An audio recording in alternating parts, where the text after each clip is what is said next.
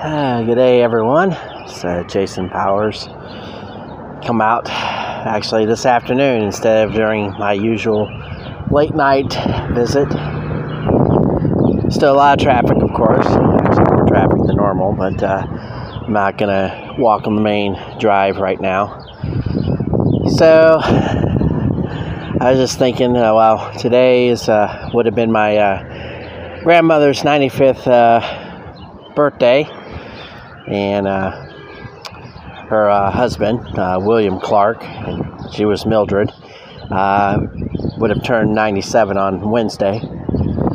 And I guess in honor and respect for those that have been gone for a long time in my life, I published or put out my dossier on Hunter Biden. I published it right around 12 o'clock at midnight last 20 hours ago or so. 16 hours, I guess. Should learn how to do math.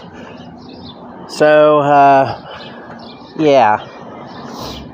guess the thing I try to think about when I think about my departed relatives is what their life was like and what they experienced and what they were here for. They didn't have I've mentioned this before. I mentioned this pretty recently. They didn't get a college education. They didn't even get a high school education. My grandfather left in the 10th grade, I think, 10th or 11th. He joined the service in 1944, right as he turned 18, I think, or probably a month before or whatever. He was in boot camp. Matter of fact, he managed to, he actually was going through boot camp right as our country went to D-Day on June 6th. But he actually went back to Illinois because his brother had passed away in a drowning accident. His brother Harold, who was born on the 4th of July. So he, went back and he missed his missed the ship he was assigned to. I guess he was right at the end of boot camp or whatnot, and they gave him a 72-hour pass to go home and pay respects, that kind of thing. And that was a different thing back then because, you could go home, and it wasn't easy to get from, I think he did his in Orlando, basic. So he was getting ready or getting at the end of that, as just had been, he had joined up and just past 18. And he was heading off to go fight the Japs. And so anyways, he managed to get over and go through the Panama Canal. He wound up first going down to New Caledonia and came up through, I think he was attached to Bull Halsey's, Third Fleet, if I'm not mistaken, if my memory serves on who was in charge of each group. Names like William Bull Halsey, Admiral Spruance, Admiral King, obviously Chester Nimitz. I used to know much more familiar with the Pacific theater than I am the European theater, just, I guess, because my grandfather was, told a lot of war stories at that time in the early or mid-'80s, when I spent like 3 years basically, right before he passed away in 86 on July 4th, echoing his brother. He had been in the hospital for lung cancer and seemed to be getting a little bit better, and then he went into respiratory arrest. But he familiarized me with a lot of things, a lot of thinking, and he was at I think what they called the Marianas Turkey Shoot, or at least he was attached to an LST, and he was a driver or a boatswain on an LCVP, which is a landing craft vehicle personnel. And he would do this, and he just told me, he had some interesting stories, of course, about the Philippines. They went through the Philippines, and then I think that was in October 1944. So he was in that battle, the Battle of Leyte Gulf. I think I have to refresh my dates and stuff like that, because it's been a long time since I really concentrated on it. But it was at the end of the war. It was that was the last gasp for the Japanese Imperial Navy, due to the fact that, and it wasn't due to anything that Halsey did right, but there was a battle there where they caught the Japs in a major, I guess you could say, strategic error, and managed to get enough firepower on all the remaining bit of the Japanese fleet, and they scuttled it to the bottom of the Pacific. I don't know how many battleships they put down, but I think it was the last one. Was it the Yamamoto? They put her down, and they had Japanese. When they built battle wagons, they were like 80,000 tons. Our battleships were more like, I think the highest one was the New Jersey, or the Missouri was right around 45,000 tons. Gives you a scale of armament, and they had I think that battle wagon, the Yamamoto, had 18-inch guns, as compared to a 16-inch gun. The 16-inchers that the United States, the newer battleships had at that time. The older classes that were sunk at Pearl Harbor, and they were 12 and 14 inchers. In some cases, they only had 6, or maybe 6. So they have twin 12 inchers instead of 3 16 inchers on one turret. I'm getting into nuance here, but it's always an interesting subject. I used to tell you how, growing up, I had the book Jane's Fighting Ships, and used to have all the different countries. I can remember learning about the French and also their airplanes and stuff. So yeah, I used to have all those wonderful books that were published that had, all the specs and links, and the specs of the decks and the gun plating and all this other kind of stuff. And it was interesting because it was something I could talk to my grandfather about, and he was an amazing person to me. Of course, at that age, your grandparents just, they have stories and ways to tell stories. It wasn't just about the war, but it's times after the war. He told me that this is a story about him, and so him and my grandmother, they attended a White Sox game, and this was, I think, in 1946 or 47, when they first started dating. I think it was right around that time. Might have been a little later, but it was definitely in the 40s, in the late 40s. So, anyways, they were at the White Sox game, and they were playing the Red Sox, and of course, who do we all know is on the Boston Red Sox, but Ted Williams. So they're sitting on the first base line, past the dugout, and I guess Teddy was up to bat, and he hit a rope of a foul ball, like a line drive, and my grandfather dove over my grandmother to try to get it. It hit him in the palm of his hand and bounced off.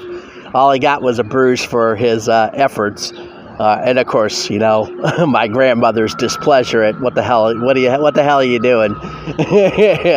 and that's the way my grandmother thought and talked too. She was quite the.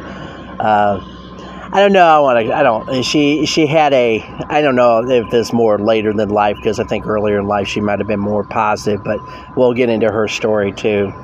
But yeah, so my grandfather, he was infatuated with Ted Williams. He loved, my grandfather played baseball. He was actually, in a way, picked by the Brooklyn Dodgers, because he, when he was 17, like I said, he fell out of high school. I guess he got out. He didn't get. I forget the story behind why he decided that. School wasn't for him, but he decided to try out for the Brooklyn Dodgers, and they told him to come back, and this was like the spring of 1944. So I guess he did it like in the fall of 1943, and he had so he tried out and done this kind of thing, and they said, well, show up here back in, blah, blah, blah, probably March of 1944, and we'll give you a look-see. And, of course, at that time, if you think about it, a lot of the stars were obviously off at the war. A lot of baseball players played. When I say played, a lot of the baseball players that played in that we would know of later on were off fighting in the war. There are a couple names that I can think of. Obviously, Jackie Robinson. We've all heard of that story. He was an officer. Though, being black and an officer then wasn't what it was cracked up to be, but he was. And Warren Spahn, he's one of the more significant ones because of his, his heroics and or his abilities in the Eastern or the European front. He was, I think he even got a field promotion, if I'm not mistaken, which is pretty rare, but to go from, I think he was like a sergeant, and he got promoted to an officer, if I'm not mistaken. I may be wrong on that. You can fact check me later. So, point being is there was a dearth or a lack of talent. So somebody like my grandfather come along and getting just put into the hopper. That's all it is at that time.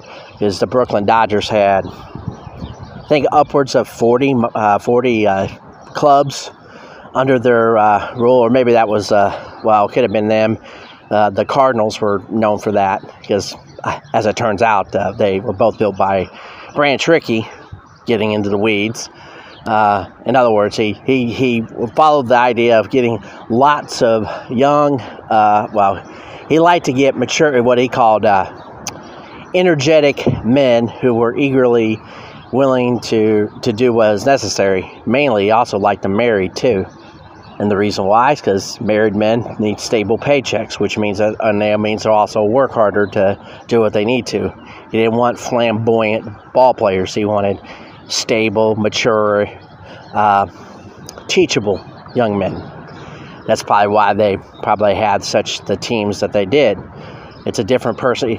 Like anything else, when you mold an organization, it's all about building a structure, a personality, a team, a framework. A lot of people like to label that as a cult. No, it's not necessarily a cult. Doesn't mean that you can't have independent thought. It just means that you need people to buy into what you're selling. That's why success happens. So that aside from that detour, let's get back to my grandfather. So, anyways, that was like one instance where he was at the ballpark, and he loved Ted Williams. He watched him when he could. Obviously, it was a different time frame, but with TV sets, it was probably more likely to listen to on radio, at least until probably the early 50s, for certain. TV, I think the first broadcast was in 1939, but WGN was the first one to consistently put them on. I think it was in 1948, if I'm not mistaken. Baseball, that is. And my grandfather and my grandmother had a affinity for baseball and the Cubbies. They were actually Cub fans, so that was a rarity where they went to the White Sox park. And they loved the horses.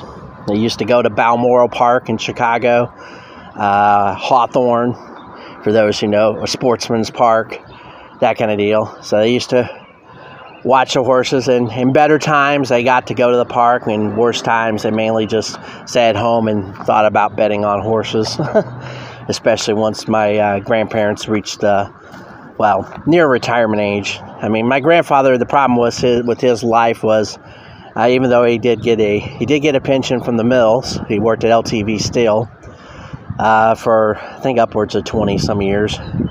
But he took it early, and he did a lot of side work, odd jobs. So, he worked, bricklayer, did lots of housing work, demolition, demo. He wasn't like, he wasn't somebody who built homes or developed them. He just never had money. That's what it boils down to. We lived in even in the 80s, we lived in a house that was falling to pieces because it had been built in the, I think, 1890s. It was never a good house. When I say that, it was a house that was poorly built to begin with, and only got worse over time. And money was not what it needed to be. Matter of fact, that was actually one of my first instances of seeing how contractors can screw people over. Because after my grandfather died in '86.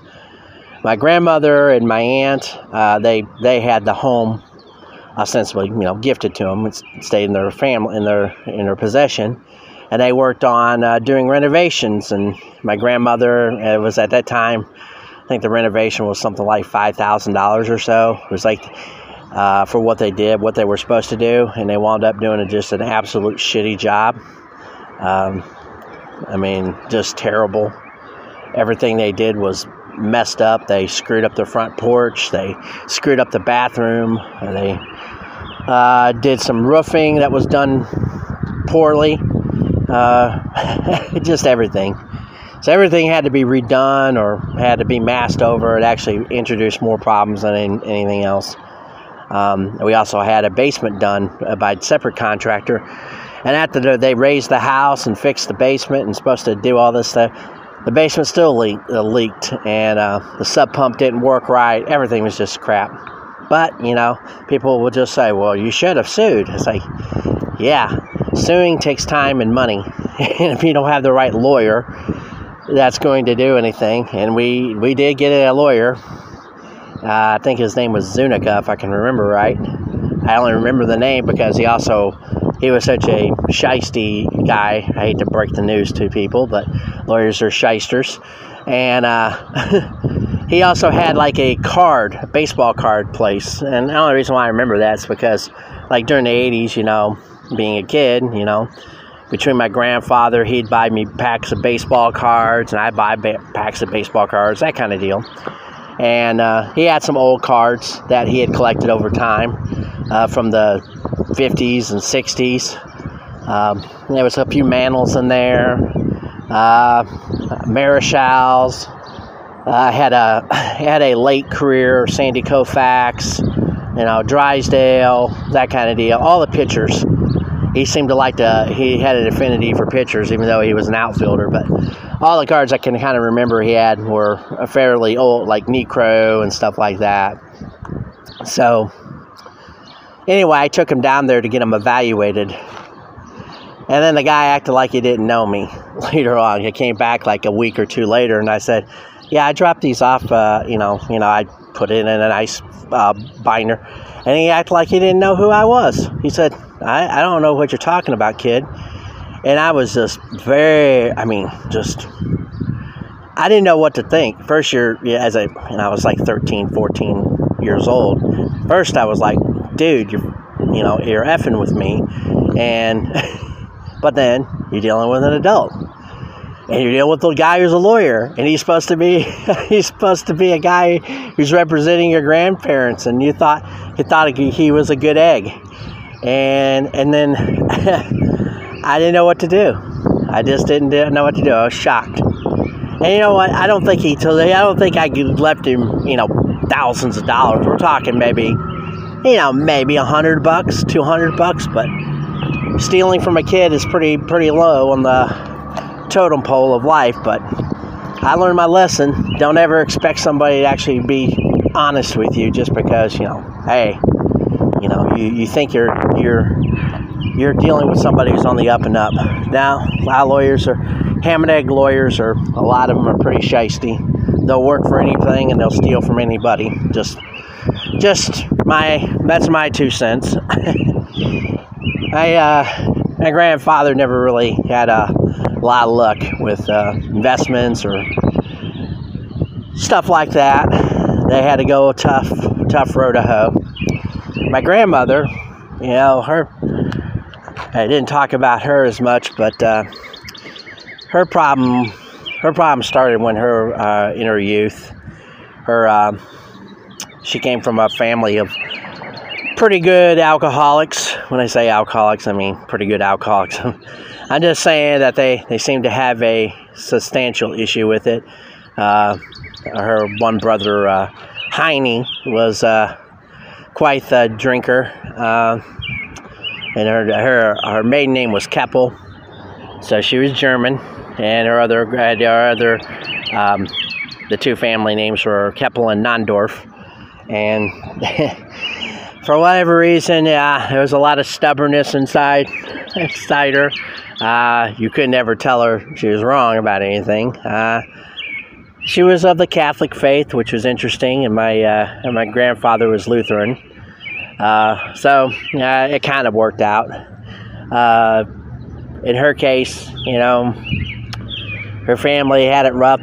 She grew up on a farm up in Wisconsin. She learned how to drive a tractor, I think when she was 11, 12 years old.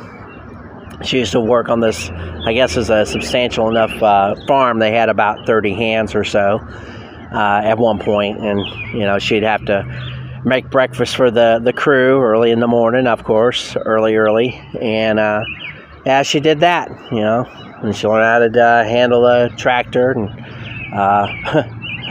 to put it in perspective, it definitely didn't escape her. Everything, she was willing to try anything. So I can remember this was just after my grandfather had died, and I think it was like 88. I was like 15 or 16.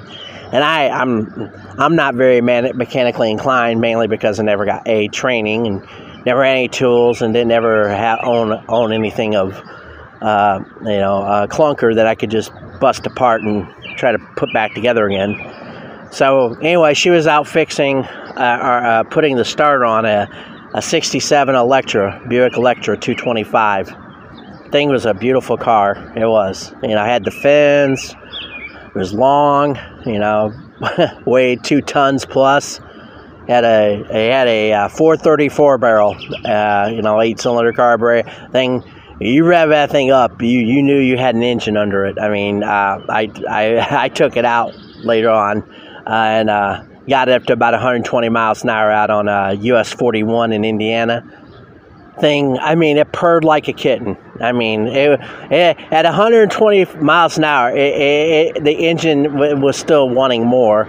I mean, there was plenty of room on the pedal, and I had it buried. I mean, I buried it past 120, so I don't know what I was going at, but nevertheless, I got out there near Kentland, Indiana, if you know where I'm talking about, for those who listen to this. I did that when I was like 17 years old, but that car was beautiful. So she was out there fixing the starter on it, had the car up on the ramps and stuff like that, and just, she was happy to work with her hands. She did the public library. She cleaned it for 20 plus years.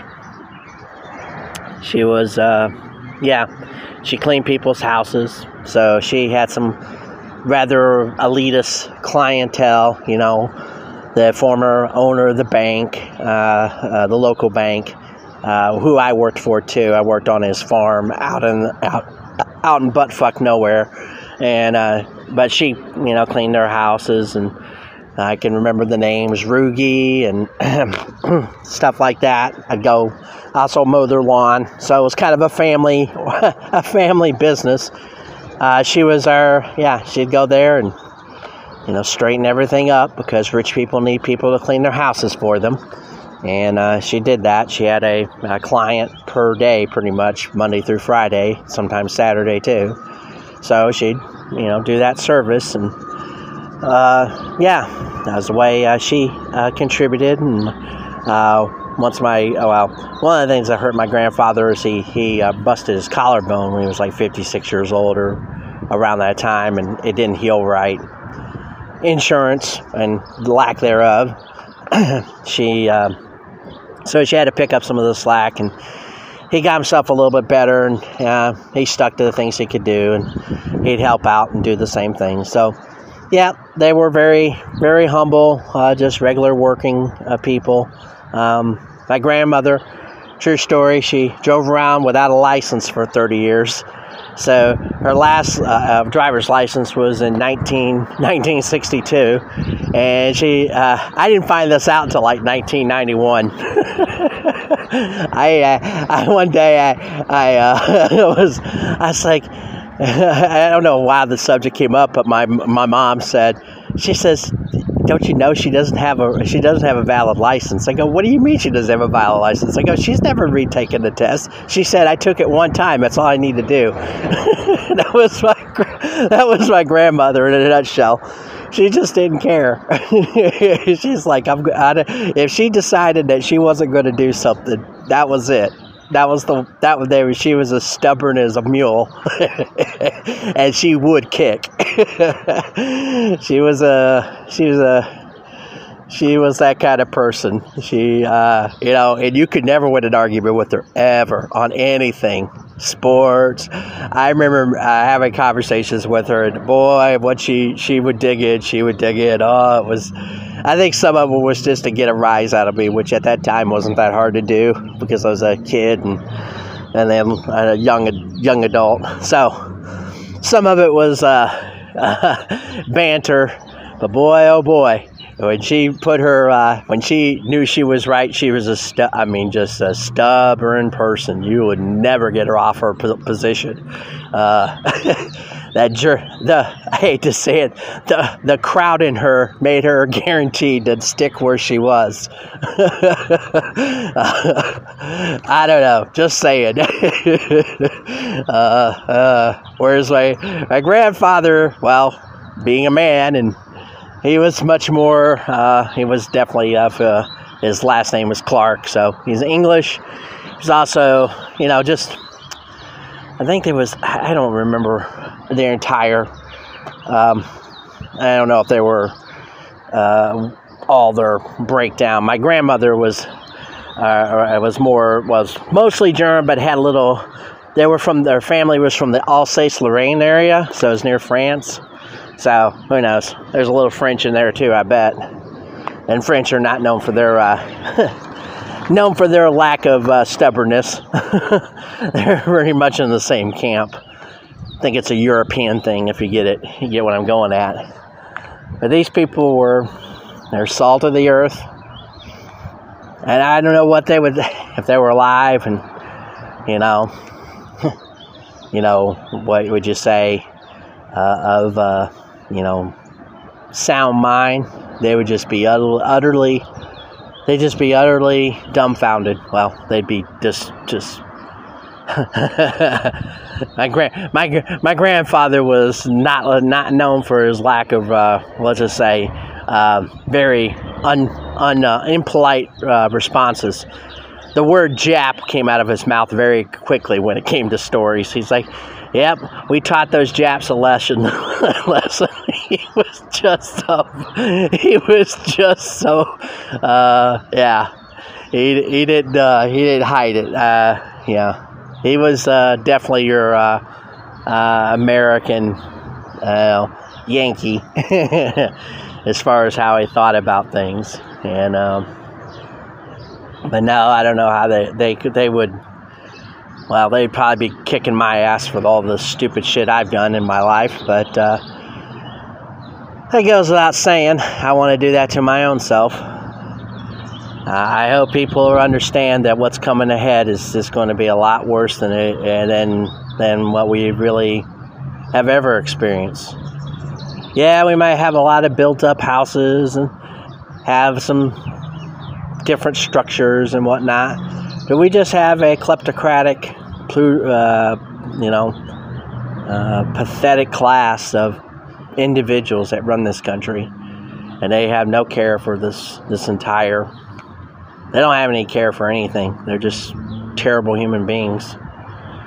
I can't think of any redeeming quality that's coming out of our quote leadership class. These people are divorced of sanity or principle or anything. They don't have the foggiest notion. I know my grandmother and grandfather, both of them would have I I know what they would have said about Joe Biden. I can tell you that. They probably would be out in the street. I know my grandmother wouldn't have any problem smacking the shit out of him. That's for damn sure. She had no F's to give for anybody, especially this is all I did on this story. So this happened. This is true. So I came over to the library to pick her up one day. I had the car and had dropped her off, and she cleaned the library, later in the night. And as I was pulling into the local library, this was in like 91, 92. It was actually 91 because she passed away in 92, and it was early 91 because she was still healthy enough. She'd be dead in a year. So anyway, I pull in there, and she's waiting at the back door where she's supposed to be, and I notice her bag is all over. I mean, like there's crap all over the place. Her bag is open, and she's picking stuff up and putting it in the bag. And I pull up, and I get out, and I was like, "What the hell did you do?" She says, "Oh, some guy tried to mug me, and I smacked the shit out of him with this bag." Someone thought they were going to rough her up, and she took that bag. And oh, by the way, her bag regularly had probably $20 to $30 worth of coinage inside of it. She used to save like the old. So anything that was minted before 1964, like your quarters and whatnot, supposedly had a higher concentration of silver. Don't hold me to that. She thought that, so she kept them. Anytime she saw old money, she'd pilfer that. She'd switch it out and put it in her pocketbook, and she kept it there, all of it. She didn't let any of it go. I shit you not. When she passed away, I mean, opened up her bag. I counted out her change. It was north of $50 at the time. I don't remember exactly what it was, but she had a ton of it. So yeah, some vagrant or whoever the hell it was, and I said, "Well, where is he?" Yeah, he ran like hell when I hit him. I got it. She said, "I got him the first time, and he tried to come back for more." My grandmother just grabbed that fucking bag and I can picture her knocking the hell out of this guy. Trying to rip off a tough old German in the middle of the night. The definition of fucking around and finding out. Oh, she is a hell of a woman, and she married a hell of a man, and they were both they're the type of people that you wish were still here, because I know they would have wisdom that I can't provide, and they definitely would. They'd definitely be very adamant, along with my mother, about this disgust, and they were, they thought all politicians were scumbags. They knew they weren't of their particular group of people that they cared about. They always felt like they were getting pandered to. I don't think they thought voting particularly helped. They weren't activists. They were just your typical blue-collar folk that wanted to, have a decent life and pay their taxes and be left the fuck alone. I don't think that's too hard to ask him anything, but we don't have that anymore in this country. We have a bunch of weak-willed idiots that'll take any cheap parlor trick money from the government, and they'll just suck it down and don't realize that you're just taking money from. It's your money, by the way. That's the greatest trick the devil ever did, was to make you think he didn't exist. Well, the government is your devil now, completely. A demon. It's headed by a demon, a demented demon. It doesn't care what he does to any of us. And they would have, oh, I can guarantee you they'd have had some words to have for him. The current they'd say, that son of a bitch, he can't run. Not only can he run this country, but shit, I could do a better job. And that's usually the measure. Can you do a better job? And the answer is millions of us can do a better job than this asshole. The only reason why he's there is because we have a bunch of intel people that are such weasels, and all the agencies that are behind them and support of them. These people are worthless human beings that run our country. 2 million federal workers, and there probably isn't 10,000 of them that are worth a damn. The rest of them are just, they aren't Americans, so most of them are just, a lot of them, if you probably get down to it, they're not only are they internationalists, they're just overpaid, spoiled, overeducated, over-indoctrinated shills and suckers for, they're just scumbags. They're just absolute scumbags. I guess I'll end it there for now. God bless you, Grandma and Grandpa Clark up there in heaven, and God bless the United States, and God save the world.